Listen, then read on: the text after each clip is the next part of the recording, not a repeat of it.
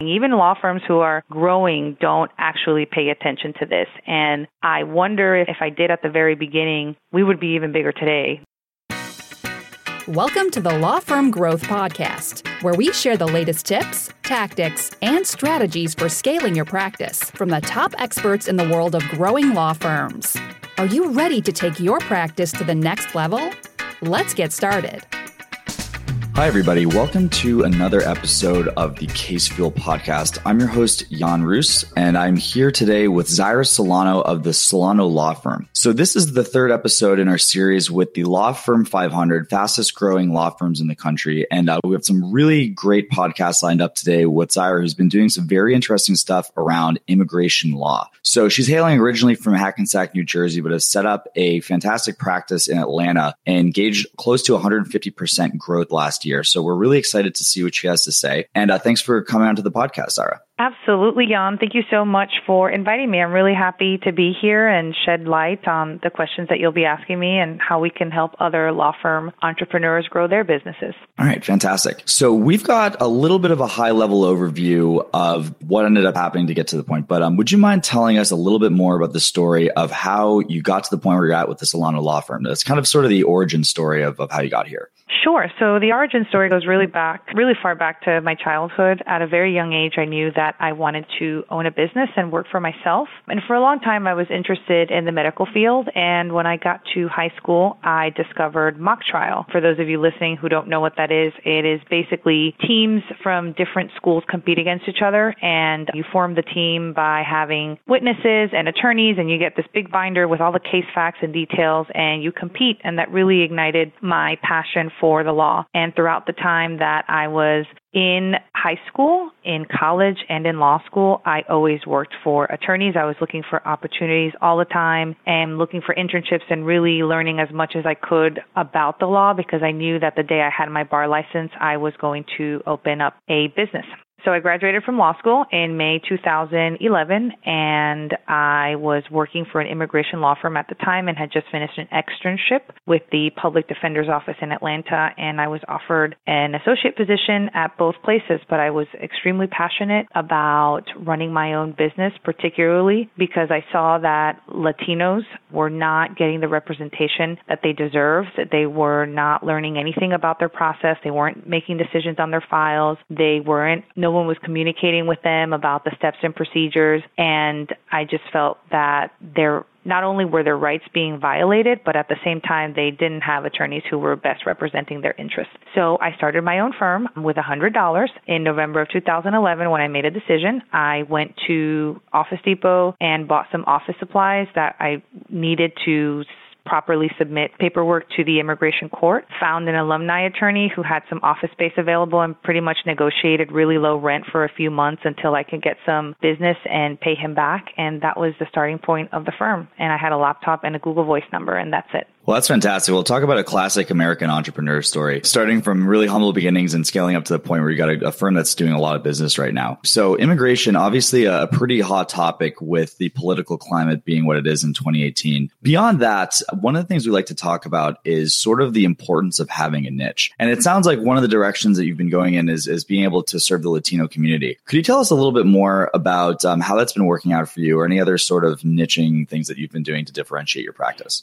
Yeah, so we help immigrants live and work legally in the United States so they can build a better future. And that is the mission statement behind our law firm and myself as a person. I am the daughter of immigrants, and the sacrifices that my parents made in leaving their careers behind was not in vain, because I've been able to live what I believe is the American dream and every day have the opportunities and the abilities to work towards my goals. And that is something that America offers to everyone, whether you're a citizen, a permanent resident, or you have no status at all. And I really take that to heart. And the reason I do what I do is because I'm not special. Everyone else has the same opportunities that I can, and America is the place to do it. And Latinos particularly are a really hardworking class of people, and they don't come here just to come here for no reason. Like most immigrants, they come to the United States to seek new opportunities, to seek better opportunities, to have a family, to give their children the education that they didn't have when they were young, and to also live in a place where you are protected by the police, to live in a place where you can have absolutely nothing and build an empire. And so with the Latino community that we help, that is our goal in representing them. It's not just about getting a green card or becoming a citizen. It's really about what do we do on a daily basis in representing a client that's getting them one step closer to living the dream that they envisioned before they came to this country. So although we do immigration, and yes, we argue in court, we litigate, we prepare all of their applications, we walk them through the entire process, in the end, what really matters is that removing that obstacle of not having legal status will further help them achieve their dreams and work on their goals. Yeah, that sounds fantastic. And I want to point out to anyone that's listening, there's a difference between people that are picking a niche and people that are really living it. And, it actually really comes across in the way that you kind of talk about this stuff, Zaira, that it's not only just, hey, look, it looks like there was a big opportunity in immigration law and this is the place we want to go. But, having those values and having really the reason behind it is something that's coming across in the way that you're positioning yourself in the market, obviously, but also, the kind of experience that people are getting from your clients. And, that's going to end up helping out anyone who's thinking about niching similarly. If you can really think about the ways that you can help yourself get like a genuine positioning on that, it really makes the entire process a lot easier. So it's absolutely fantastic to hear about that. Now, as far as the way that you've been getting, I mean, it sounds like you do fantastic work. So I'm sure referrals are a huge part of your business, Zaira. But how else are you getting clients these days, and what really contributed to that massive growth that you were able to post in 2017? So when we first started, that was November 2011, and in January of 2012, so just about 2 months into practice, I had the opportunity to record a live radio show every single Wednesday on one of the premier Latino stations in Atlanta, where I was sharing valuable information about immigration processes with the community so that they can hear it from an attorney and not their neighbor or their mechanic or someone who has no experience in this area, which is extremely complex, and also accept phone calls with questions and help them as much as I could, obviously, over the radio. And for many issues, they were too complicated, or I gave them a simple answer to help them into the right direction. But that eventually led to them calling the office and scheduling an appointment. So for about 5 to 6 months after I opened the business, I was on the radio offering discounted consultations. I've always charged for consultations. It was ingrained in me by one of my mentors. So that's one of the things that really helped me get off the ground. After about 6 months, I was no longer on that particular radio station. I also hustle, market, sold. Those were like the top 3 things that I was focusing on in the beginning, because it's not like I was in court all the time or in different immigration interviews. I had a lot of time on my hands. So everyone I knew, every friend, every network I had, whether it was on Facebook or my family or whoever it was, I never stopped talking about what I was doing and that I had just gotten started. Through that, I was able to get a lot of clients. And then from there, clients have been referring business for the last 7 years that the firm has existed. But the things that are helping me now are radio station in the state of Alabama, where the newscaster, every day he provides the news to the community, and we endorse that particular segment on the radio. And at least once a week, he focuses only on immigration, and I go on the show with him and answer some of his questions about those pressing issues. We do a lot of back-end marketing. So yes, we get a lot of referrals from our existing clients, and that doesn't just come from doing good work. It also comes from remaining in contact with them. So from time to time, we will call former clients and just see how they're doing, check in on them. We're also sending out monthly newsletters that mostly only go to our current clients.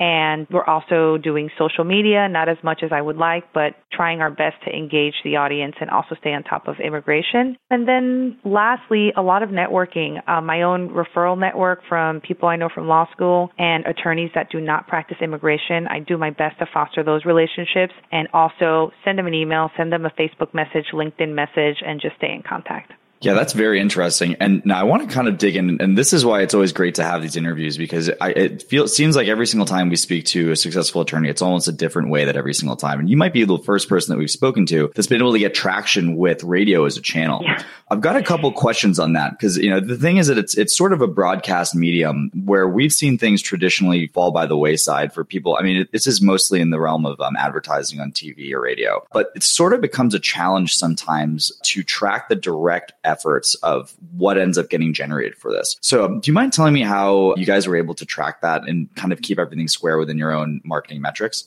So one of the interesting things, Jan, is that despite the fact that we've grown so much over the existence of the firm, which is 7 years, it wasn't really until 2017 and even more into at the beginning of this year that we began actually tracking all of our referral sources and the leads that were contacting our office. And what you said about radio, I completely agree with. So what I mentioned at first is that in Atlanta, we were on a premier radio station. I had a couple of commercials during the day, and then I had this 1 hour show I think it was Wednesday. And having that consistency was really helpful. And I think at first, they were probably airing more commercials than I was actually paying for so that I could get those results and they could see it. Because after about 6 months or so, it just wasn't as effective anymore. And we never quite understood if it was due to the volume of commercials or because the actual audience had already heard me long enough and really, there wasn't that many new listeners to reach out to. But the particular radio station I'm on in Alabama, I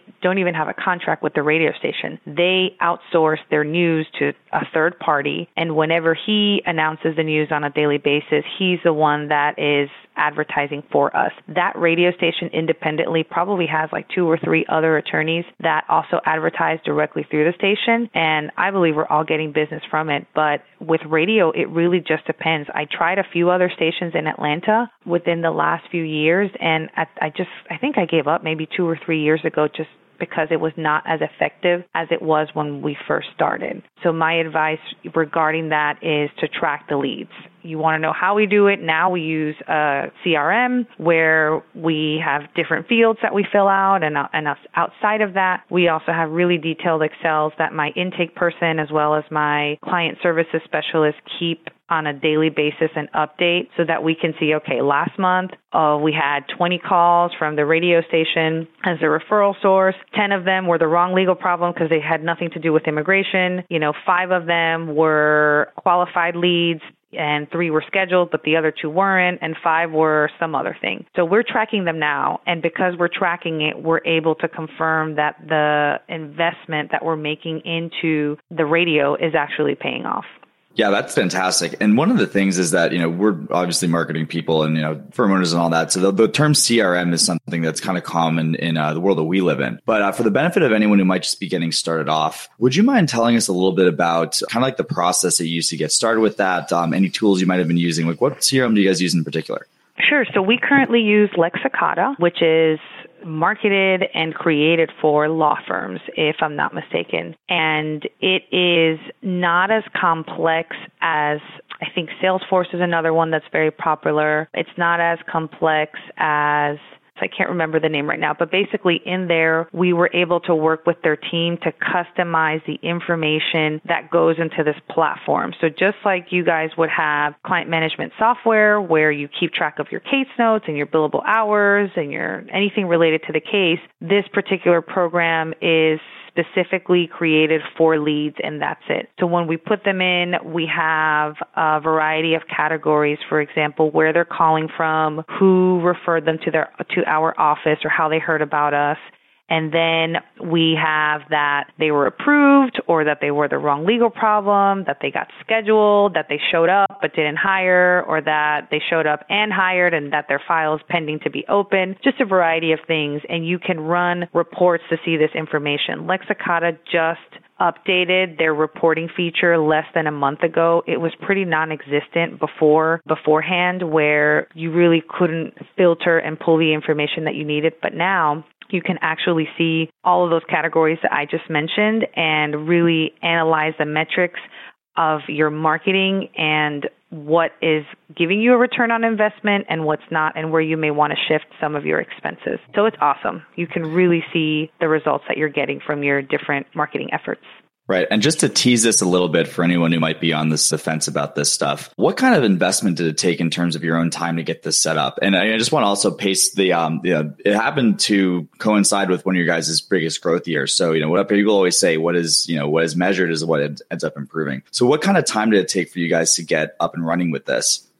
It actually took, at a minimum, just a week to update our own intake and have several onboarding calls with their team so that they understand what are we trying to get out of the program so they can meet our needs, right? So we already had an intake. Before using Lexicata, we were just typing. We had a Microsoft Word template. The intake person would do all the screening questions on the phone to qualify or disqualify a client from coming in for a consultation. And the intake person would just save them in a folder that we had every single lead saved with Lex. And there was no way to pull information. We basically would have to print and organize and whatnot. So we had to update the actual intake questionnaire so that we could pull the type of information that I wanted to get in reports. And once we sent that to them, they were able to create our platform. I think we paid a little bit extra just to have them do it. When I did the analysis, the time it was going to take me to figure out the program,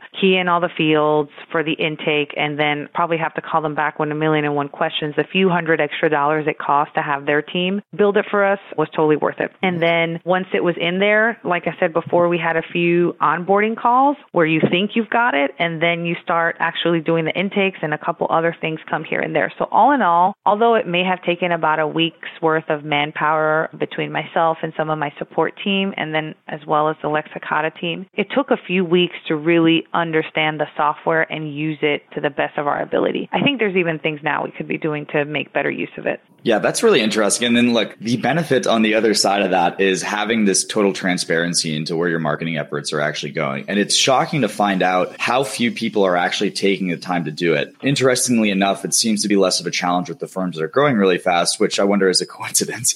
But basically, it's a little bit of a time investment. And I also want to point out another thing too. I mean, this is something that vanishingly few attorneys take a look at in terms of getting these systems set up for themselves, whether it's something like this, operations, marketing, you name it. But, when you're doing the analysis of how much time this would take in terms of your own personal time, a lot of people just kind of assume that's free. But the reality is, you've got billable hours, you've got things that you could be working on that are going to bring in revenue to the company. So if it's a couple $100 here to save you, a couple $1,000s in billable hours, it's an easy decision to make. And, in terms of also, the potential of lost ROI from not getting these things implemented sooner, I mean, it sounds like you made the right decision on going forward with that. And there may be law firms listening experiencing this as well. We have been consistently growing since day one, and I was not keeping track of any of these metrics. We didn't even have an intake person. We just had people come in. If anybody wanted a consultation, they paid a fee, they came in. And then when we find out in the first 5-10 minutes that they actually don't have an immigration problem that we can solve, or they don't have an option to get legal status, we would have to send them on their way. And whether it was that or the person hired, they were just scanned somewhere. I wasn't analyzing them. I wasn't looking at them. So although we were growing, even law firms who are growing don't actually pay attention to this. And I wonder if I did at the very beginning, we would be even bigger today. Not that we haven't grown at a good rate, but still, it's just amazing what quantifying that information on a monthly and or weekly basis does. And we analyze it on a weekly basis. Every Tuesday, we have a sales meeting. We look at all these numbers for the past week. Yeah, and that's really important too, because I think this is another thing that more law firms need to focus on is, if you get to the point where you have a lot of people tend to look at the top level metrics, how many calls are we getting a week? How many calls are we getting a month? But, the thing is that ultimately what's going to convert those into case files is the process that happens with your intake and your sales. And it's kind of, sales is sort of a 4-letter word within the legal industry. But, if you can get the reality, if you can close 1 in 10, you get that up to 3 in 10, then, without spending an additional dime on your marketing efforts, you can get 3 times as much return. Right, because for us, and I'm sure this is the same for everyone else, people who just search us on Google that haven't been referred by anyone don't know us, like us, and trust us yet. So when we are looking at the numbers, if we're like, okay, last week we had 30 leads and 20 of them were not qualified, or whatever the reason is that they're calling us, not only is our marketing not doing its job by bringing the right lead to the door, and SEO, pay-per-click, and all that's a whole nother conversation, but at the same time, if they are not aware ahead of time that we do have a consultation fee and that we have a process for intake and for the actual consultation, they are generally the ones we convert at the lowest. Whereas everyone that's referred by a client, I don't want to say 100%, but we have a higher conversion rate for them. So yes, we need to always improve our online presence, make sure we maintain reviews and everything related to our presence on the web. But at the same time, you also have to spend time with your existing clients and the referrals that they send you, because I believe that's always the number one and best client for our firm to explore working with. Yeah, absolutely. I mean, referrals are one of the strongest sources that any law firm can have. And it's kind of fortunate that a lot of attorneys are able to start out with that. But it's also, one of the things that you mentioned a bit earlier, Zaira, was the fact that you guys have a pretty robust system for staying on top of these. So would you mind telling us a little bit more about how you're doing this in terms of your email marketing, phone marketing, that kind of thing, to stay on top of mind for the people that may have worked with you before? Sure. So one of them that is pretty easy because we work with a company that does it is the newsletter. We were doing it ourselves probably for the past year, and some months it was done and some months it wasn't done. It was only sent via email, and just tracking how many got bounced back and who opted out and all that is a job. It takes time. So we now have a company that does it, and they are physically sending them in the mail, which for whatever reason with the Latino community makes a difference. And I'd love to, know if that is the same for non-Spanish speaking clients. There's just something about receiving that piece of paper in the mail. That's on a monthly basis. They're touched. They have an article for me answering questions related to immigration or something about myself, some information about immigration, and then just other things. We have a corner that talks about family one month, and then on another month it talks about owning a business. We have a lot of small business owners that we represent. And so the newsletter is definitely top of mind awareness. They are touched on a monthly basis. For our former clients, we have on a weekly basis, we set a goal for how many former clients we want to reach out to and see how they're doing. Sometimes that leads to a referral from their neighbor, friend, or someone they know, or if they're actually coming up for another case process that we could potentially represent them in, we call them as well. And that is handled by my intake person. I know other firms that don't necessarily have intake, and they have a staff of several people, and they'll take like a Friday morning and divide up the closed case list, and every paralegal, attorney, legal assistant is responsible to call like 5 former clients and just see how they're doing. And those generate referrals. And then we try to stay in contact with them on social media. Also, when we close a file, part of our checklist for closing a file is the drafted letter that the attorney signs off on, terminating representation and just kind of summarizing what we've done. But then the legal assistant is also responsible for just writing out a thank you card for the attorney, and the attorney approves it, signs off on it, and that goes to our receptionist, and she keeps them in a folder per month. And every single month, at the beginning of the month, she opens up the folder, and every thank you card that's in there goes out to the clients that we closed a month ago. And so just little things like that. We're also currently working on some pop sockets and like a small gift to give to our clients in the middle of representation, because we touch them at the beginning, we touch them throughout representation with the newsletter and case status letters, but we also want to give them something else. And then lastly, when a client hires our firm, the client services specialist, who's the person that meets with them during the consultation, she is doing quality control calls at 15 and 60 days of representation to make sure that we are living up to the promise of client service that we have told the client they should expect. So they're getting touched all the time. This is something that we've gone over in one of our first seasons with basically a lot of these small touches can potentially add up to a really, really big effect. And I'm sure if you put it into numbers as far as what kind of business you guys are getting from your referral channel, I'm sure that there's a pretty serious return in what's actually coming from all these efforts. But, it can sort of be the aggregate of, all of these different touches kind of making you guys seem like the ones that are the most on the ball of any, law firms they may potentially be reaching out to or in contact with. But also a lot of the times if, some person might not be responsive to an email newsletter, but, when they get that physical newsletter in the mail, maybe that's what ends up picking them up and getting them to pick up the phone and call you. So it sounds like a really interesting system you guys have going. I want to switch gears a little bit though. So we've got a lot of business coming into the firm. You guys have consistently posting growth for the last 6-7 years. So what's it look like from an operations perspective? How are you ending up fulfilling all this business that you guys are generating these days?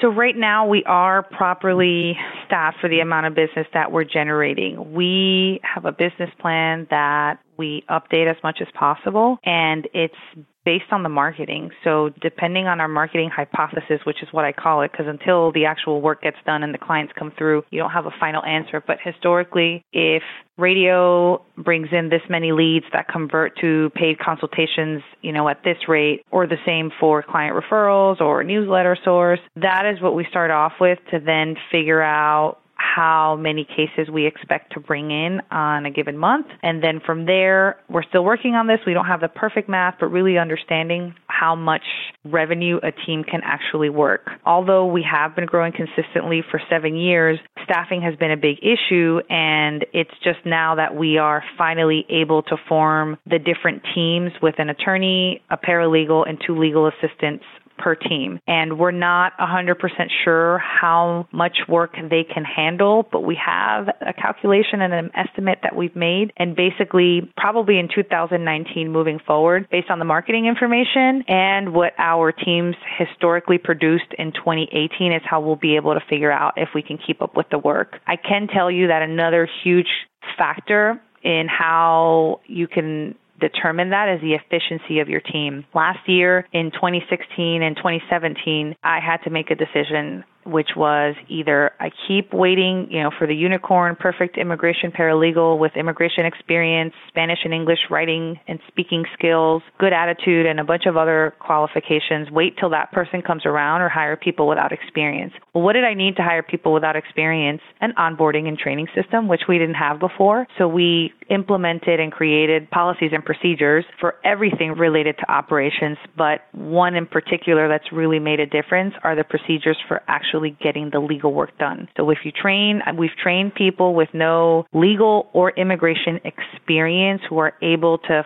follow the procedures. There's frequently asked questions on there, what to do, how to do it, and they're able to produce work like someone who had more experience in them. So from an operational standpoint, it is a combination of knowing what we expect we're going to bring in from the marketing that we're implementing, how much our teams can actually handle, and then lastly, are there procedures in place? Because if we're growing this fast, it's just hard to find extremely qualified people, and they need something to follow. Right. So a couple of things I want to point out there. This is sort of one of the side effects of getting insight into the marketing numbers. There's so many people out there that are really, really confused, and it's always kind of a harrowing decision whether they want to move to a new office or bring on another associate. But, when you guys have the numbers that you do, it's a pretty quantitative, straight, clean-cut problem. And it's just an easy way to look at the numbers and say, hey, look, this is what we should do based on what we're going to get. And again, that's like one of the benefits that you're going to get from having the level of detail that you guys have. Another thing I want to ask about is, from an operations perspective, like I said, it's one of those other things. A lot of the business operations stuff is kind of anathema to the legal space. What kind of resources were you looking into? Whether, I don't know, it was books or consultants you guys were working with? Like, how did you get this expertise to build a system that really worked for onboarding people? So for the system to onboard people, it was a little bit of trial and error, and it also was developed as we had different employees start along the way. So starting off with learning the business side of a law practice and not just focusing on the legal. I've worked with how to manage a small law firm, which is a company that specifically works with entrepreneur law firm owners whose focus and goal is not just to go to court or to practice law, but to actually build a business that works for the lawyer, the business owner, their team, their clients, and their family. And how can we build a business that does not require my attention all day long, that people don't have to come to me with questions, and that it actually is up and running. So when it came to onboarding, I had some training procedures that I had just probably for like the first 5 years. And I was the one that physically sat with and trained every single paralegal that worked with us. We had employees who were with us 3 and 4 years since the very beginning of when I started. And when it got to the point, like I said before, that we had to hire people without experience is really where I had to understand how to properly onboard someone. And at first I thought it was mostly legal. Like, how can we train them to do a naturalization case? How can we train them to, prepare the files for the attorneys before they go litigate? But that's really not the only thing. Onboarding an employee is like bringing home a new puppy. There's a lot of things that you have to prepare for. There's a lot of things from an operational standpoint. Our entire first week, it doesn't matter whether you're a receptionist, a paralegal, a salesperson, the firm administrator, you just learn on operations, like how does this whole thing work? What are the systems that we use? What are the softwares that we use? Where do we have offices because we're in 2 locations? What languages do we speak? Who's who? What are your professional financial goals? All that's just week 1. So for onboarding, I've broken it down to operational, and then depending on whether you're on the legal team, the admin team, or the sales team, that's where you get your own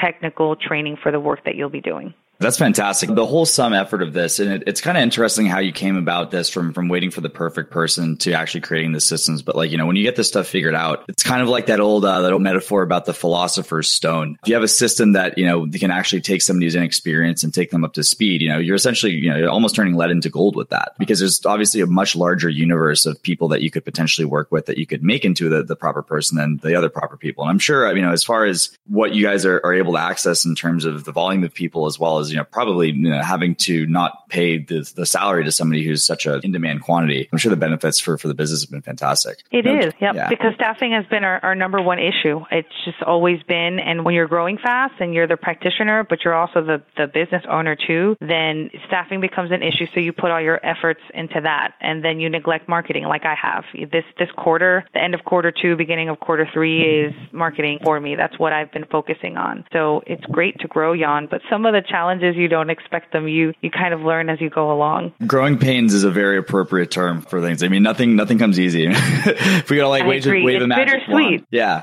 It's bittersweet, and you're like, okay, so this weekend, I'm not doing legal work. I'm not working on this file, but I know that if I work on this other thing related to operations, it will relieve me of so much headache for months to come. So I'm just going to spend 5 hours and knock this out real quick. That's the really unsexy part of running a business that people don't understand. And it's great, though, when it all pays off and when things just get done without you all the time. Yeah. And it's kind of be tough though, because a lot of times, and this is, a huge issue that a lot of the solos will face, is that, you kind of have the opportunity to, close a case file, get some immediate cash, or, potentially invest into systems, invest your own time. But ultimately, the aggregate of what this looks like on the other end is you have this machine that can potentially run without you. And a lot of the times the solos don't realize, if a lot of people aspire to eventually selling a practice, you're not selling your name on that practice. You're selling the systems that you're going to build. So if you want to have something that's going to actually become an asset that you could, sell and potentially have something for generational wealth, this is really the kind of work that has to be done, even if it's not sexy. And if I can add, Jan, now that you say solos, and you've said it a few times, for the solos listening, you really have to decide, do I just want to be an attorney and practice law all day long, or do I want to build this machine that works without me and helps more people in our community and provides more jobs to the people in our community and provides a better life for myself and my family? Everybody wins, I think, when you make the decision to focus on one thing. That doesn't mean you stop being a lawyer if you're the CEO of your firm, but you're able to focus on all these things that we're talking about today that will allow you to grow the practice. Imagine having to make a decision on a case when you're really stressed out about how you're going to make payroll, or if the money you just put into marketing is or it's not going to work. You're working with measurable goals, metrics, and really key information, and you're clear on your focus. So solos, make a decision. Come to the CEO side. It's a lot of fun. Yeah, I couldn't agree more, Zaira. That's really, really great advice. Now, as far as the, we've gone through a lot of the history with the firm. What's next for the Solano Law Firm? So my dream and goal is to be recognized as one of the leading immigration firms in the Southeast, particularly among the Latino community, because that is our niche. But I would love to grow into some of the other cultures as well. And the way I truly believe we're going to do that is by focusing on 3 things. One of them is customer service, aka our client experience. How do we make our clients feel throughout their entire process, from the first time they contact our office until years later when they call asking for their own help or help for someone else? Number 2, hiring, onboarding, training, and really investing in my team and what we do to retain them and what we do to find good talent and their overall happiness and aligning their goals with the firm goals. And then number 3, constantly working and updating policies and procedures. We currently have an office in Georgia and Atlanta. We have another office in Birmingham, Alabama. There are other pockets of both of those states that we want to explore. I currently live in Tampa, Florida. My husband works for the government and we constantly move. So pretty much for the next 10 years, we move about every 2 years. And the goal is to start another branch office of Solano Law Firm in every city that we've been moving to. So those are really the goals. I don't know at what point I want to stop growing. At this point, it's indefinitely. It means a lot of positive things for everyone involved in it. And I do foresee that we will be doing family-based and deportation defense in the long-term future. Well, that's actually really interesting to kind of put a cap on this whole discussion. And we've clearly invested a lot of times into making sure that this growth is healthy. I know that there's people out there, if you're listening to this and you can imagine what your law firm would look like if it doubled in size, it's kind of a scary prospect because you got some systems that might blow up. You got a lot of stuff that could potentially go wrong. But, if you're doing things the way that Zaira's done at her firm, you can be in the same position in terms of, no fear about what it's going to look like if you guys scale. And ultimately, the scale kind of comes easy when you have the capacity to do it. And if it ends up coming the other way, then you're going to get to a position where you can't scale because of limits. So it's really good to hear all the kind of stuff that you've been doing, Zaira. Now, as far as finding you, what's the best place to find you online, and what kind of people should be reaching out? So you can find us on our website, solanofirm.com, and also on Facebook. You can also find me on LinkedIn. Just look for Zaira Solano. And also, if you are seeking services related to immigration or someone who needs help, you can also just give them my email, zaira@solanofirm.com. And we do everything possible to respond to everyone as soon as we can. But outside of that, outside of immigration services, since we are talking about law firm growth and owning a business, I have a lot of people who always help me and given me their time to answer my questions. I still have mentors, coaches, and people that I work with because it's a long way before I get this all figured out. So if you want to contact me directly, I'd be happy to share any knowledge I have and any advice I can give you in growing your own business. Fantastic. Well, Zaira, thank you so much for that offer. I'm sure, if anyone has a need for that, then, you got the contact information there, and it's really, really generous of you. So, and also, generous of your time in general. This has been a super awesome, as far as the series so far, one of the most tactical nuts and bolts episodes that we've had. So I wanted to say thank you so much for sharing your knowledge with us and helping out anyone who might be in the same position. You're welcome. Thank you so much for having me on. Okay, my pleasure, Zaira. All right, so thanks, everybody. I hope everyone who's seriously considering scaling up, this is probably one of those episodes that's worth a re-listen. So until next time, this is the Case Fuel Podcast, and we'll see you soon. Thank you for listening to the Law Firm Growth Podcast. For show notes, free resources, and more, head on over to casefuel.com/podcast. Looking forward to catching up on the next episode.